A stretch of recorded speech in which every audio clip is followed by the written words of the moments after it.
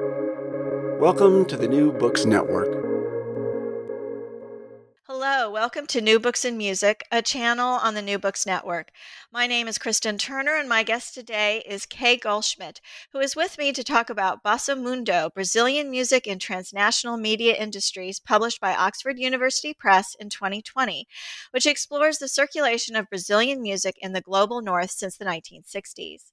The challenge faced by Brazilian musicians who wish to break into Anglophone markets is formidable.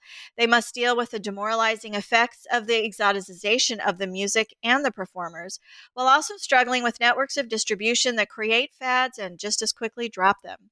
By balancing their attention between the circumstances in the global music marketplace with the conditions in Brazil, Goldschmidt uncovers the misrecognitions and misunderstandings that plague so many transnational cultural exchanges and collaborations.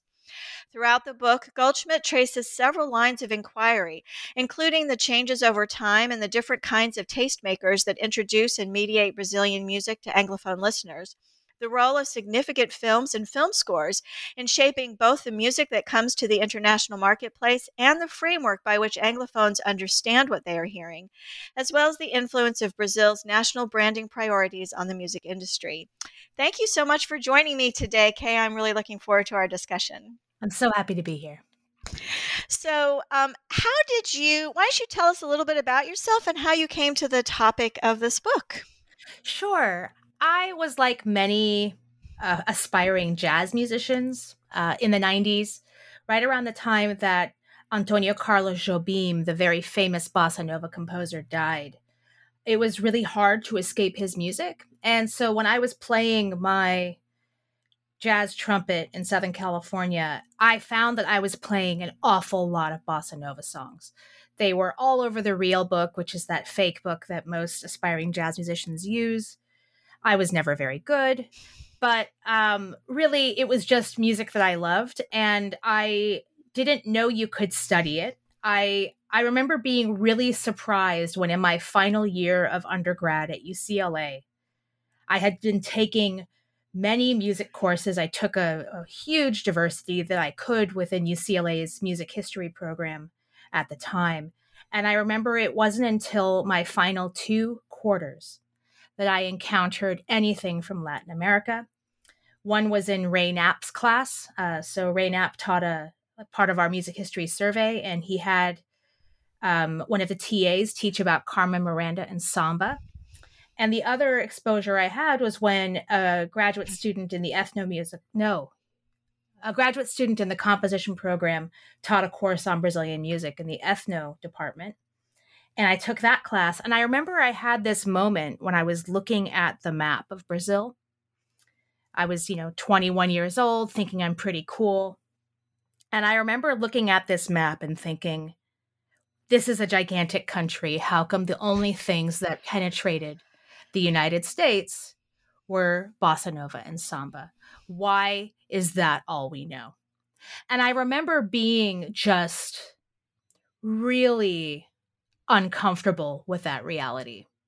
And, I grew up in Southern California in the late 20th century when there was a lot of tension around Latin American influence in California. There were a lot of right-wing measures to try to eliminate Spanish language government materials, for example, or to not allow people who weren't citizens to get access to healthcare or education services. I remember this. It politicized me in a really important way.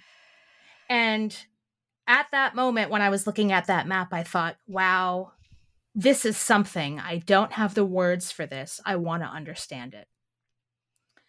I ended up doing really well in that class. When I got to grad school, the very first project I did was on Carmen Miranda. But I realized that I went to UC San Diego. I realized that I wouldn't be able to do the project without learning Portuguese. I didn't have the resources. And it wasn't until I came back to UCLA for my PhD, and there was this really amazing timing of these amazing Brazilian musicians coming to campus and the due date for the FLAS grant, the Foreign Language and Area Studies grant. They were like right on top of each other. I went and saw the Assad brothers play at Royce Hall. And I decided that night, you know what? I'm going to apply for this grant. I'm not going to delay understanding this music and learning Portuguese any longer. Because that was, a good, 4 years after I had that moment with the map. And I won the grant. And then right after that, I was at the Grove shopping mall in Los Angeles, and I heard the English language edit with Astrud Gilberto and Stan Getz of The Girl from Ipanema playing at a mall with a light show, right? Light show and water fountain. And I remember this moment going, yes, I'm doing the right project, right? It was this like, there is something going on here with like people hearing this music in like retail spaces, and there not really being much of a language around what was going on with that. Besides, oh, wow, it's weird that this is happening, right? I wanted to have better access into that moment in that shopping mall. And I know that's a really roundabout way of getting there, but that is basically what happened, because while I was starting to notice that there was really hard to get English language resources on that moment of when Brazilian music became popular in the United States, it was also popular again, right? I would go around LA. I like would hang out with DJs and I would hear it everywhere. So I was in the midst of this like, what's the word for that? Revival, but with like electronic dance music. This is happening at the same time that I'm hearing like old school bossa nova, and I'm like looking at this map. And the combination of these things really made me wonder what on earth happened. And I remember going to one of the professors in the musicology department at UCLA and saying, okay, so bossa nova was really important to jazz in the 60s and 70s. Why hasn't anybody studied it? And this scholar looked me straight in the face and said, nobody wants to learn to speak that language. And I was just like, well, I'm learning the language. Watch me go. Like if this is the reason why we can't understand what's going on here, I'm going to do it. Like that's what grad school is for, right? You learn the language, you dive in deeply to something that you can spend a few years with. In my case, it ended up being over 15 years, but you dive into something so that you can try to understand the question you're asking. And that's what happened. It was this confluence of all of these strange things coming together and me wondering, why don't I just dive in? So I did. And I really dove in. Like it was like, I went to Brazil. I did the research. Like I did the work, but like, it was really odd to me that nobody had bothered to ask the question before. I think I understand better why nobody has asked the questions I was asking, but I just decided to go for it. And doing the project the way I did it meant that I had to have a very good grasp on popular music history in 2 separate places, if not 3, right? I had to understand what happened in the United States, Brazil, and England. And that, I think that's tricky. I don't think that's the kind of project everybody wants to do. Well, that certainly, stood out to me that, sometimes you get books that are about transnational circulation, but it's really about just the place that it's circulating to, or one of them, or, it's very rare that you get 2. That's hard enough. The Brazil to US, but then adding the UK and all of that definitely adds the complexity of the research and the writing challenge, I would expect as well, to try to keep all of those things straight. So that definitely comes through as a challenge for the project, is with your sources and with the writing as well, sort of keeping all of that straight. Thank you. It was the hardest part, I gotta say. Yeah, I'm sure. Well, since you spoke about The Girl from Ipanema and as one of those ways that you got into the project, maybe we can also start there. This book is really pretty sprawling in the sense that it covers from the 1960s until very recently. Mm-hmm. But one of the places that you start is this moment when Brazilian music, and particularly the bossa nova, becomes a fad in the 60s. And and you talk about there was several things about that interested me, and one was how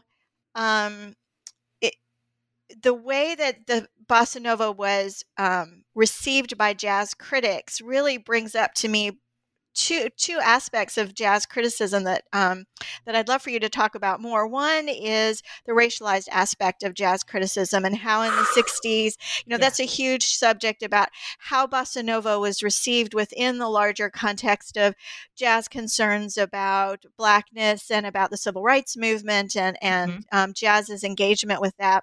But also there's, to me, sort of a cultural hierarchy or even a class issue as well, where jazz critics so often want to frame the music as being sort of elite and being above commercial concerns and, sort of moving beyond its background as, popular, sort of, I don't know, the lowest common denominator popular music. So, and that also seems to get tied up. So can you talk a little bit about that?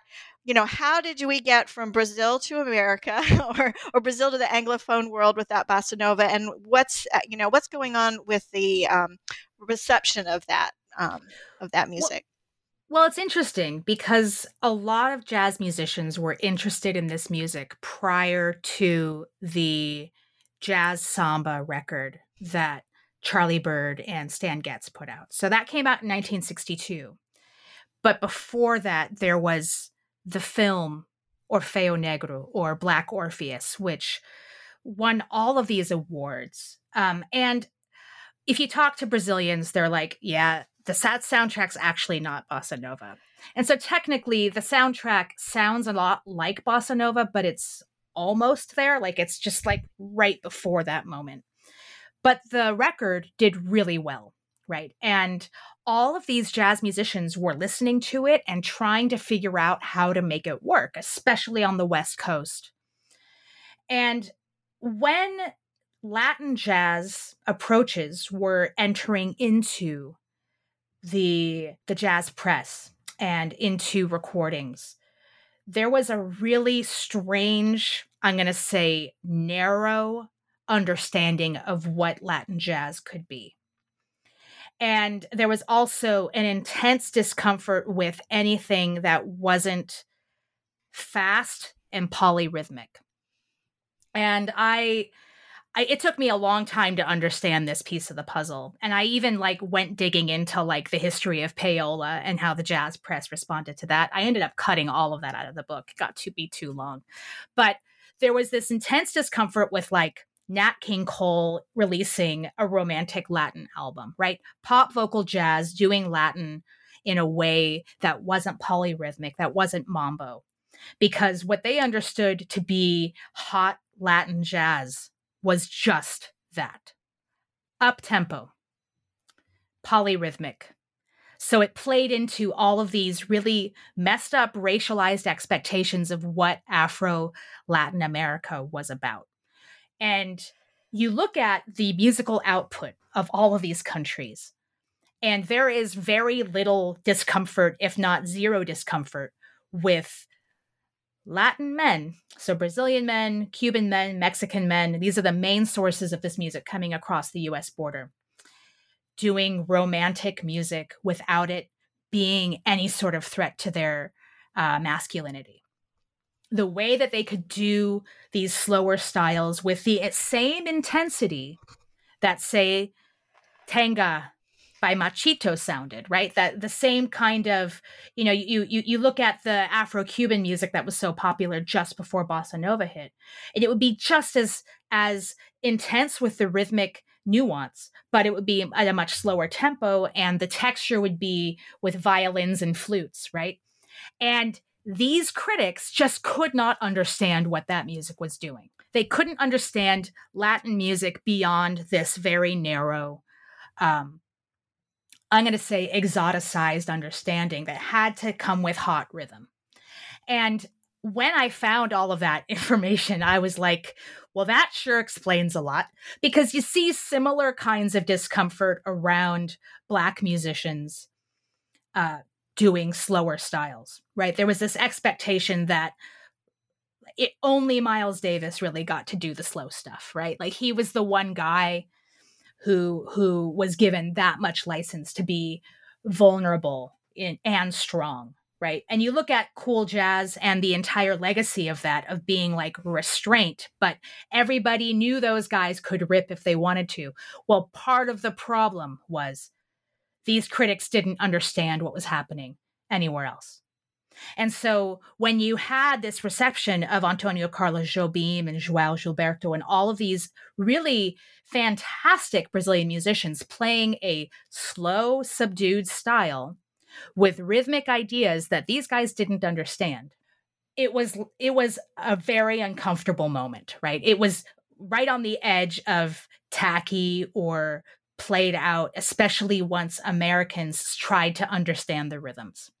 Because the right micro-rhythmic way that these musicians from Brazil were playing the bossa nova rhythms or the samba rhythms was so different, just in terms of where the emphasis is and where the speeding up happens. It's so different. And you try to get like an American jazz drummer to play it, and it just sounds corny. And I say this in the book, I think I talk about it being square because it doesn't it doesn't fit. This really amazing dance and performance studies scholar named Barbara Browning talks about, if you think too much about the subdivisions of the beats in samba, you're gonna trip, you're gonna mess up, you're not gonna do it well, because the micro-rhythmic sensibility has to be felt. And I think these guys who were critics never bothered to try to feel it. I honestly believe that. I didn't put that in the book, but I'm like, this is after reflecting on it. I'm like, I just think they didn't do it. But the really messed up way, the biases towards placing Western values onto these musicians, it happened to Black musicians all the time, right? You look at this really infamous moment when Gunther Schuller tried to interpret Blues 7 through like motivic analysis. That's the same kind of messed up thing that's happening here with these musicians. Oh, wow, these chords sound like Debussy, so therefore, right, we understand it this way, but you're not doing rhythms in the way we understand. And you'd see these critics complaining that it didn't swing. Why didn't it swing? Because it's not the same value of swing, right? They would actually say this. They would get mad at João Gilberto or João Donato or all of these original bossa novista guys, right? That's how you call them, for not playing with the same rhythmic sensibility that's coming from North America. And it just blows your mind that they were just that thick about it.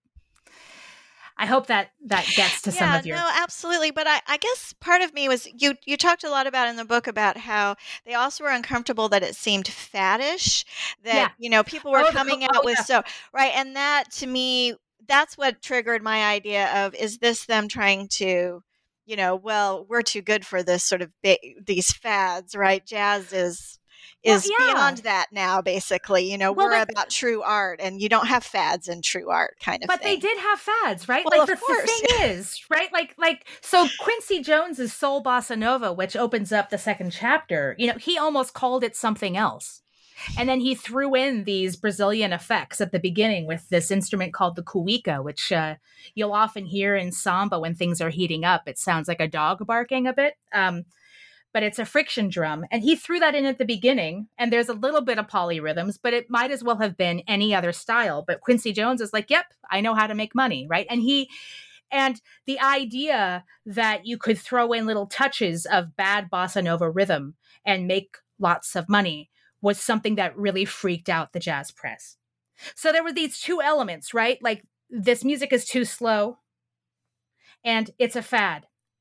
And a lot of music scholars who work in popular music, especially with the feminine popular, have noted, right, that if you have something that's too popular, it gets feminized because of the relationship of teenage girls and women to massive commercial success. Norma Coates really famously wrote that article, but it's something that you see repeated over and over again, that this is somehow a threat to jazz men's masculinity if they stay in this genre too long. But the thing is, so many of these musicians just loved the harmonies of this music. They loved it. They never stopped playing it. And so it was this fad that happened, right? It happened for about 18 months. And then it went away. And then Creed Taylor finally succeeded in selling his recording to Verve. And a recording he made right after this really infamous Carnegie Hall concert that was a showcase for bossa nova uh, in the United States. He made this recording with Stan Getz, João Gilberto, Antonio Carlos Jobim, and Astrud Gilberto, and he couldn't sell the record because it was too weird. It was too weird. But this ends up happening after the crest of the wave of the fad is basically over. And then, boom, it happens again.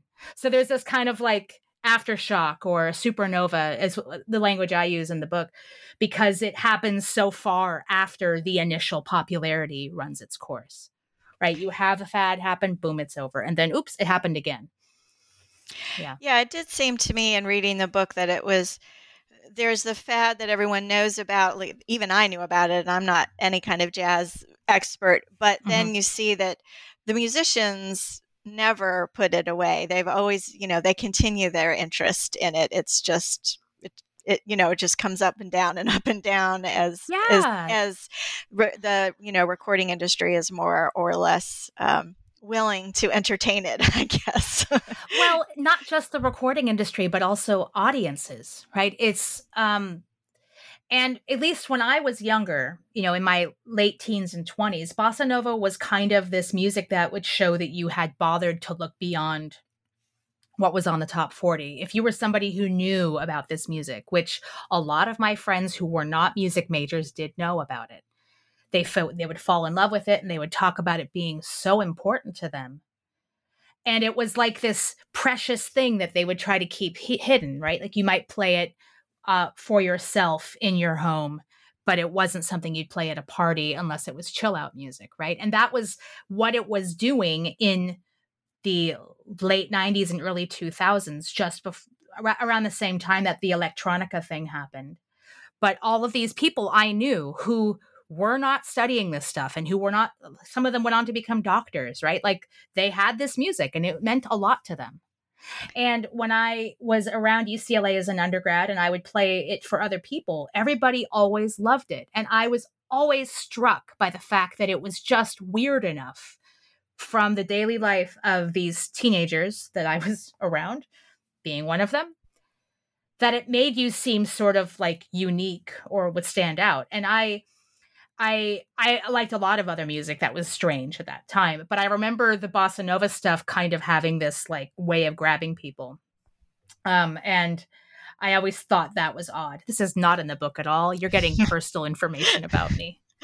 Well, maybe we should think about one thing that was in the book that sort of is circling around what you've been talking about, and is the gendered aspect of this, which you, I think, bring out several times in relation to the films that you talk about in particular. Yeah. And that was something I was surprised to see, as much information about film music and film scores and these sort of important films as you have in the book. So maybe you could, I'd love for you to talk a little bit about not the films that you see as being important in this transnational exchange, and how I was particularly interested about how the way that shaped how people understood the music that may not have anything to do with those films, but then hearing Brazilian music in general, it seemed like, and I wasn't sure if it was are the films creating those exoticized, gendered sorts of stereotypes, or are they confirming stereotypes that were already around? It's sort of a chicken and egg question, perhaps, but. Well, I'm going to say the stereotypes were there before.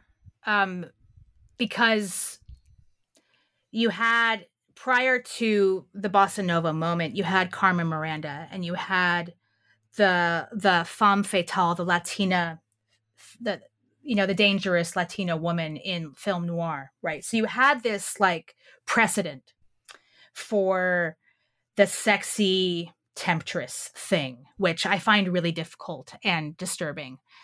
And, it's something I try to say in the book repeatedly, and I say it in the introduction, and I come back to it again a few times, is that Brazilian people have been gendered and racialized in the US in a way that has had a profound impact on what kinds of music is successful with that crossover context. So in general, the women who found success in the US. And I tried to talk about at least one per chapter. Like, I actually made an effort to do that because I kept on seeing it happen.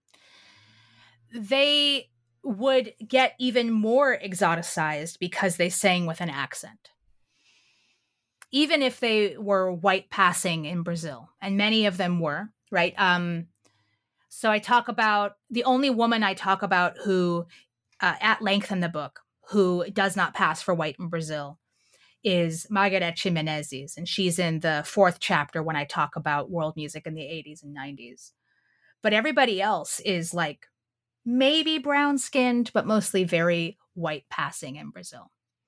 Right. But these women, when they come to the US, they are racialized as other. And then they sing English with a heavy accent, and they're exoticized and sexualized. And one of the films I talk about at length is called The Deadly Affair, which is one of, wow. So what's the name of that spy author who passed away recently? John le Carré. That's it. Thank you. Yes. It was a John le Carré novel that got adapted. I'm forgetting his name. I used to talk about this stuff all the time. John le Carré's book, I think it was like Call from the Dead or something, got adapted into The Deadly Affair. And the film uses Astrud Gilberto's voice in Portuguese to signify sexual deviance or sensuality. And it's all over the movie. And I wouldn't have even known about this film, except I was looking up Quincy Jones music. This is how I found it, right? And then I found out that it was like actually a really interesting text, and it wasn't the only one. You know, and I remember looking at this film going, my God, they have Portuguese in the score. But when they released the soundtrack, they had Astrud Gilberto singing in English, right? And so that's part of what happened there. But every time she appears in the film, that her voice and what she's doing in Bossa Nova, it's like a moment of sexual tension that's also probably very dysfunctional. And I was like, that's interesting. And in the book, I talk about this as being a very adult context because it kept on happening in these contexts when it was about adult situations, about sex and sexuality, sometimes about mourning, sometimes about like this really terrible movie where a guy is mute. Right. I talk about that film at length too. That one I had to go to a film archive to watch. It's called The Gentle Rain.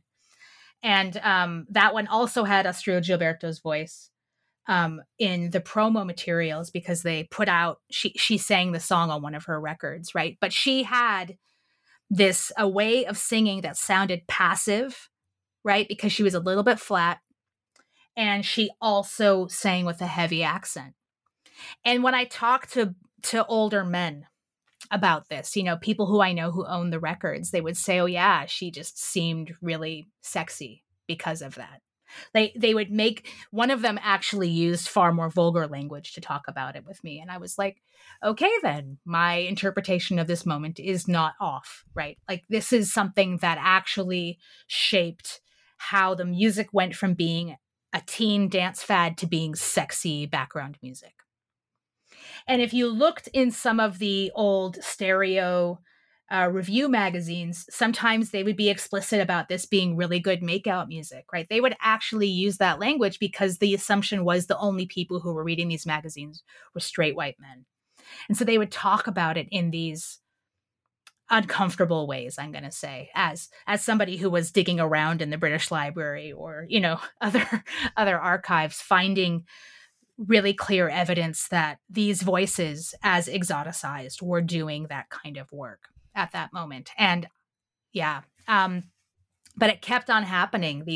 These women would sing and they would be sexualized, and it would be blatant in the media record. Like it was just so not subtle.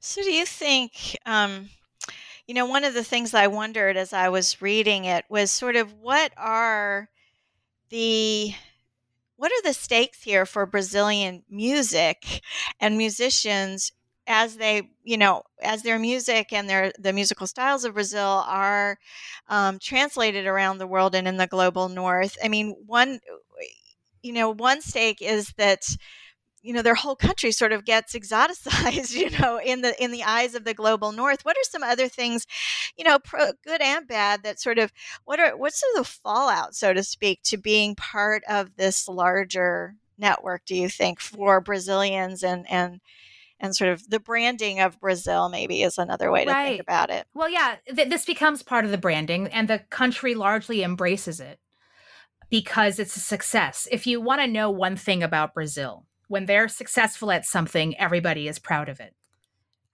So the only big exception to this was what happened to Carmen Miranda, which I don't talk about in the book, but really she became successful in the United States, but she betrayed Brazilian tradition on a really fundamental level. And so she was rejected by the Brazilian public until she died, and then she was celebrated. Very typical. But, the Brazilians are good at football or football. So yay, football. We're going to have World Cup mania. Woohoo, right? Suddenly the Brazilian national volleyball team is good. Suddenly the entire country loves volleyball, right? There's this tendency to be really jingoistic and proudly nationalistic with a fervor whenever the country is good at something. And so, and I don't see much of a difference with the United States, to be honest, right?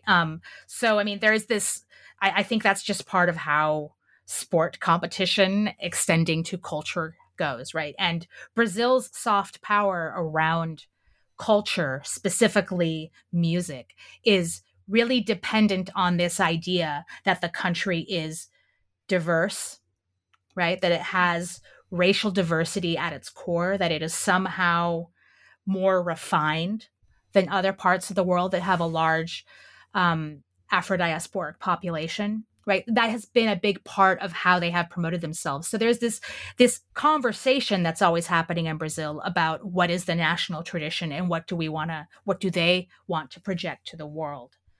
And so a lot of genres of music don't ever get governmental support to go touring abroad, right? So you don't really see rock bands that don't specifically pick up a very clear allusion to national tradition in their sound getting promoted abroad. That doesn't happen. Hip hop artists only recently have been getting that kind of support. And so when it's suddenly trendy among a certain niche audience, say people who like global bass music get really into a style of music called carioca funk, then the country will try to figure out how to promote that style internationally. And I talk about this key moment right before the Olympics, when the country actually went to a branding firm to figure out how to do this, to bring in racial diversity as part of their musical brand. It was an intentional thing. And then all of a sudden you saw hip hop being celebrated. It was a very interesting moment. Like, what went on here? And there's a guy, a sociologist, who actually did all the research on this, and he published it in Portuguese. But he talked about how suddenly hip hop and funk were okay as part of the brand because they were Black enough. And for me, that's just a bit horrifying because of the massive injustice that Black people in Brazil continue to face and the inability of the culture to actually find a language to talk about this. The myth of racial democracy has been so powerful that talking about the fact that the racial wealth gap is so apparent will get people to say, oh, but that's not an issue of race, that's class, and there are some people who talk about this as really being hegemonic, the inability to discuss this.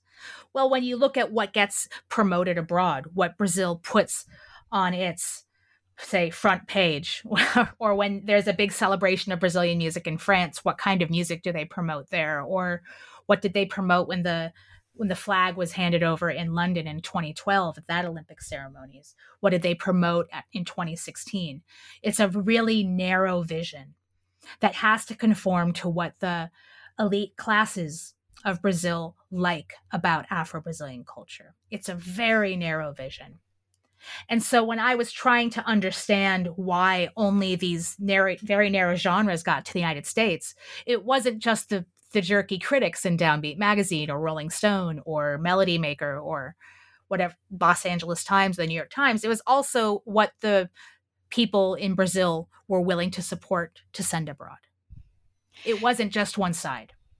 Yeah, yeah, that's just fascinating. And one of the other thing, so you do talk about sort of gatekeepers and tastemakers and cultural influencers a lot to sort of, as you've been talking about, to explain, like you were saying, what gets what gets circulated and what sort of sticks in that circulation.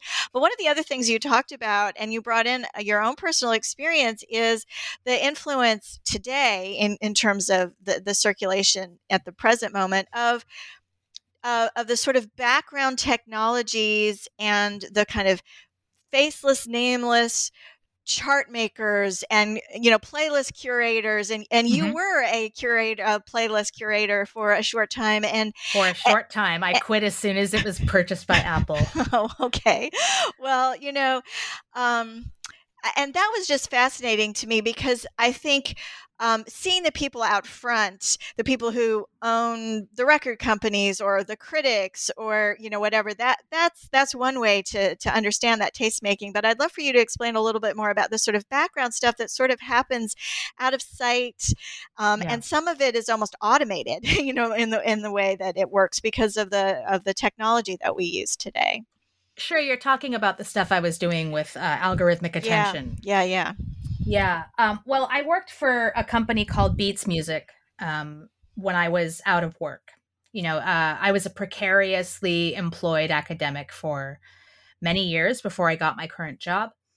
And when I was doing this work, I was paid really poorly. I always like to say, I remember when the guy who hired me told me how much we were paid. I was just like, wow. He's like, well, you can make the most of it, And I remember I reached out to some of my contacts in Brazil because I did a lot of research among the record labels. And I reached out to one of these record labels and said, hey, I'm working for this this particular streaming music company. And I remember the guy I talked to was like, is that like RDO? Like, I remember it was a different company. Like his frame of reference was a different one. And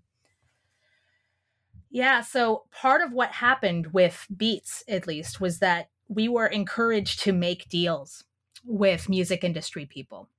We were encouraged to try to spotlight them so that they wouldn't be so upset about streaming music. That was part of the thing, right? So I was like, great, I'll reach out to my independent label contacts in Brazil and I'll do this.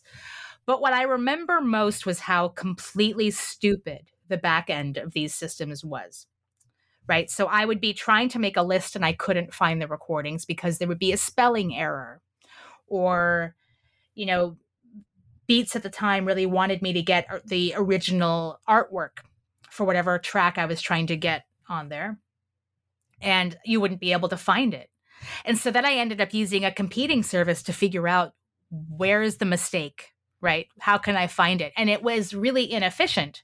Well, in that kind of environment, right, where you're being paid per playlist and you're encouraged to make them as fast as possible, as soon as you hit any kind of friction with metadata errors, you're going to try to skip whatever is causing the problem, right? You think about if you're getting paid, say, I don't know, $20 an hour per playlist or $25, and you think about how much time it takes to navigate those errors. How worth it is it going to be for you to go find the actual thing you want, the thing is good? And then how much time do you have to actually listen around beyond the stuff you already come in knowing?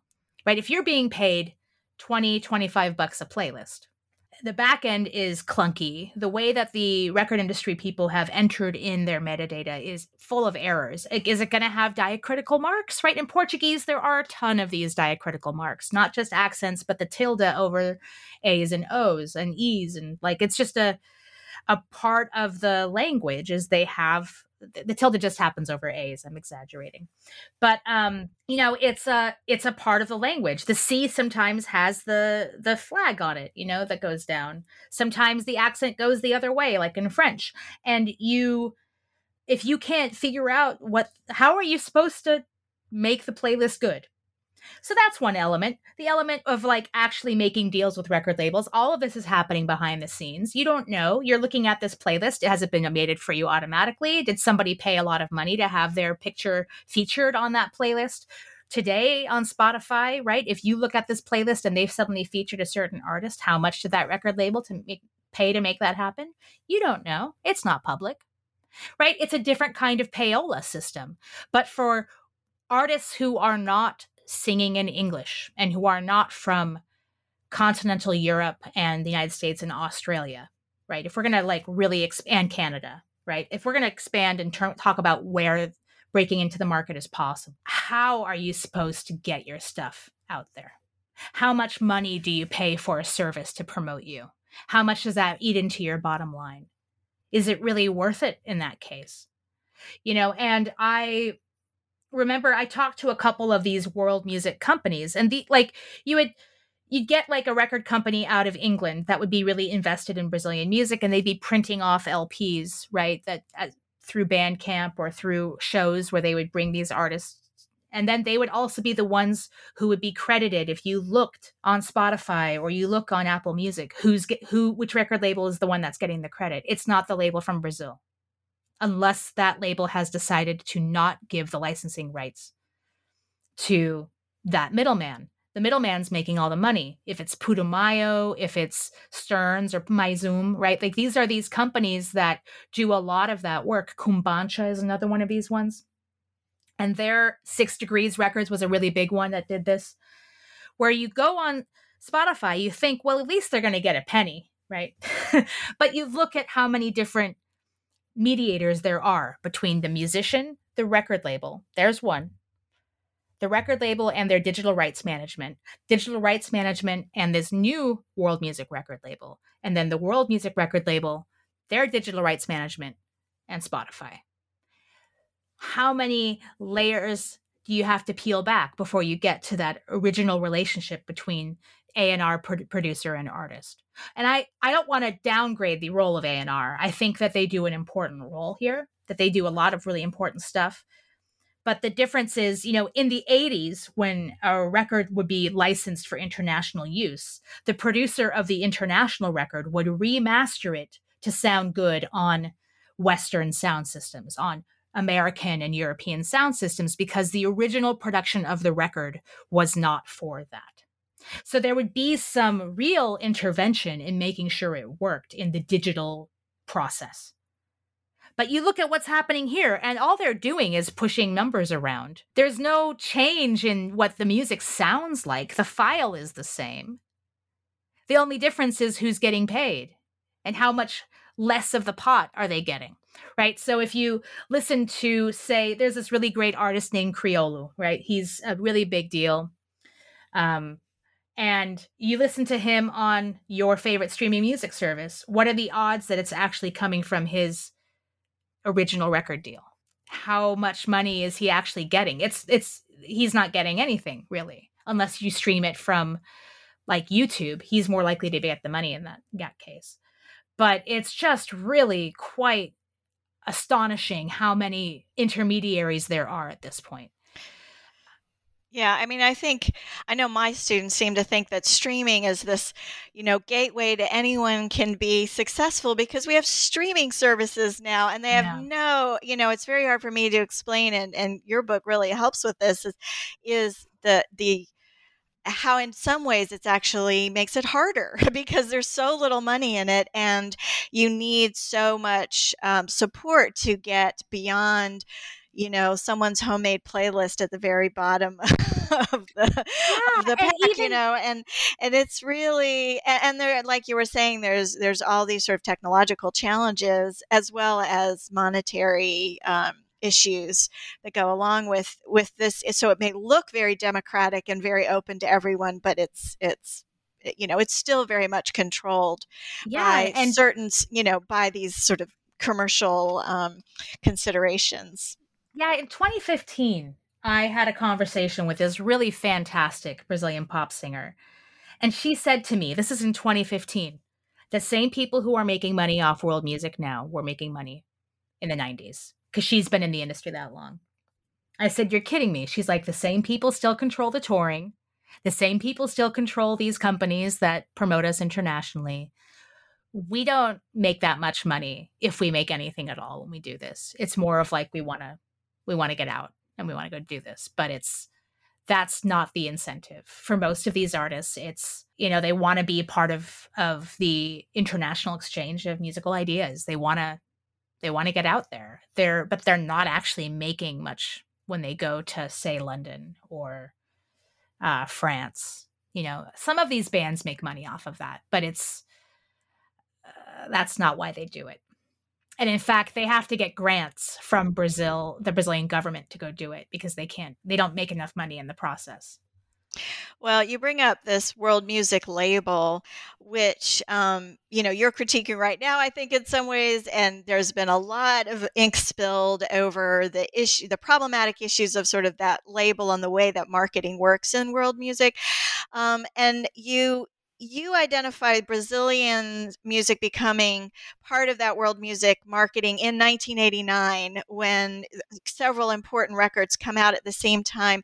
And that's a point where the difference between the UK and the US and the Brazilian reception really comes to the fore. I think it's a great example to show the complexity of the story you're telling. And I'd love for you to talk a little bit about that moment and that, when world music comes to, or, Brazil comes into world music and that whole marketing apparatus. Yeah, well, because world music as a name was invented in England. And it was mostly for the music that was circulating from former British colonies. Let's be real, right? So Asia, Africa. And it was like for field recordings and this interest, but in music that wasn't from English-speaking countries and wasn't being performed by mostly white artists, right? Like it's really racialized, very obviously about empire. There's interest in that in the United States too. But the version of world music that starts to happen in this country also includes reggae, also includes music from the Caribbean in a really different way than what you see happening in England. Like the split is just so apparent. You look at the press around this stuff. In the United States, it's like reggae and Latin America and African music, right? And almost no Indian music whatsoever. In England, it's like African music, Middle Eastern music, and Asian music. Why? That's where the former colonies are. If you look at the school of, SOAS, the University of London, right? That is School of Oriental and African Studies. That the name of that school as part of the University of London is to cope with the former empire, right? That it's to understand it and in England's role. But in these magazines, it's a lot of collaborations, right? So British rock figures like Peter Gabriel and Sting were doing collaborations with top musicians in certain parts of the world. And Sting continues to do these collaborations. He's still doing it. But Peter Gabriel would be like on the cover of the world music section of NME, for example. And for forever, it just felt like I would be turning pages and they would be talking about this. And the press in England was so cynical about this. They thought that this was all just like Orientalist empire nostalgia stuff. There is some really remarkable criticism. And in part, that's because the British tradition of rock criticism is just much more pointed than what we get in this country. But they were so skeptical of all of this stuff. Meanwhile, Rolling Stone and Spin Magazine, and there was another one, I think, called Beat Magazine, I think, that I looked at, were just like, yay, we love this stuff. Not really being mean at all, ever. Like there was no critique happening there. And I think it's because of the experience of this is our former empire. And like, we're very skeptical about this, right? Like, look at you colonialists. Like they were really quite critical of people like David Byrne, who, when he started looking at Brazil, the British press was really not happy about it. they were very, very critical in comparison with how his efforts were received in the United States by Rolling Stone and Spin, etc. Right? The difference when David Byrne started collaborating with Brazilian artists, when he put out an album called Rei Momo, which was Brazilian and salsa, Brazilian and Caribbean music. They were like, what is this guy? He's looking for new music. Like this, he can't hold a beat. Like he's awkward. He's like, and there was a lot of very interesting disableist language that they used about him. And when he got to the US, there was also some racist commentary, but they weren't so angry, right? And then he put out this compilation. The first compilation of his was called Beleza Tropical, which means like beautiful tropical, right? Like gorgeous. And it's this very important compilation that was basically David Byrne's favorite music from Brazil. It was very clear it was his own collection because there were some strange tracks on there. But mostly it's like a greatest hits of Brazilian MPB, which is Música Popular Brasileira, which became really important in the period after the dictatorship rose to power in the 60s. And he's like his favorite tracks from all of this stuff up until the redemocratization in the country. But England is like, we don't like this. This is weird. You don't fit into our expectations of like Peter Gabriel doing what he did, right? And Peter Gabriel did a lot of things, like he founded a world music festival, right? And he founded a world music record label called Real World. Like, okay, David Byrne founded a record label. He did a similar thing. He didn't have a festival, but he made a documentary about Brazilian music and culture. So they're doing this stuff where it's kind of paternalistic, pretty imperialistic, but in that moment, it's also tapping into this late 80s desire to sort of take in the whole world. And it's this do-gooder impulse that was coming out of, say, Live Aid, for example, or the Musicians Against Apartheid, of musician activism, alongside the rise of environmental awareness. So you had these things coming together in this moment. And so David Byrne could make this album and have it get a completely different reception in England than it gets in the United States among the critics because of this legacy of empire and this intense cynicism around these kinds of gestures from musicians. That's a very long answer, but you asked me a complex question. Well, no, I thought it was really fascinating and a great moment of seeing the differences. And also, you know, as you were answering, I was thinking about how, you know, it just the British have had to deal with the fallout of imperialism in a way that Americans don't want to. Like, we don't like to acknowledge our imperialism at all. And it's sort of we don't even talk about our empire. We don't even talk about the fact that it exists, other than like maybe we talk about settler coloniality, maybe, but we don't talk about Guam. We don't talk about the Philippines. Right. Like that's just not. Right. And our sort of soft imperialism over all of South America and Central America, and just as, you know, the Brazilians are not able to talk about race in a way that, you know, is openly coping with their racial issues, we cannot deal with our imperialistic issues. And so, just look at the discourse around Puerto Rico, like where it's just, absolutely. Endless. So, I mean, I think your project really brings out these misunderstandings, these misrecognitions, these blind spots, these areas where different places are not able to talk about, you know, the big open secrets in their cultures, right? It sort of brings out those moments where we don't understand each other, or where we can look at one country and say, well, why aren't you talking about this? But then in the home country, there's something else that country is not talking about. So it's quite interesting. And I think part of the reason why these British critics felt so entitled to critique British coloniality is because they have been dealing with the fallout from bad imperialistic decisions ever since, you know, like the medieval era, right? Like ever since Ireland, Like they have been dealing with the fallout from this. And so I'm like, well, and a lot of these guys end up being critics and they come from working class and middle class backgrounds. So they're not so connected to this idea of a victorious England. And so I'm I empathize an awful lot with why they're so nasty because they really are. I'm like, yeah, like they're mean. Like there are some choice quotes in the book. You'll have some fun. But it's on a level that you just don't see in this country right now. Yeah. Well, we've had this great conversation. We could talk for hours more, but perhaps we should wrap this up and encourage people to read this book so you can dig in more into all these fascinating issues you bring up.